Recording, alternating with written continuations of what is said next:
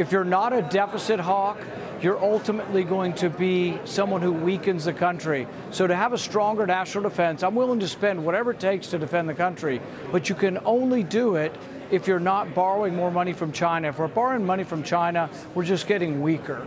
No, I totally agree, but it seemed the most candidates agreed with that. What I liked about the exchange... Well, that was the point, though, Sean. That was the point. No, I understand what you were saying. Marco Rubio has offered $1 trillion with a T, $1 trillion in new military expenditures without paying for them. How are we going to afford that? How's the country going to survive Marco Rubio's plans to spend so much money? So this is a very legitimate point, and it's going to come up, and it's going to come up, and there is going to be a debate between Marco Rubio's wing and my wing of the party over whether or not you can do this from bankruptcy court. I don't think you project strength from bankruptcy court, and I think Marco Rubio's plans, both his refundable welfare, tax credits, and the military spending would bankrupt the country.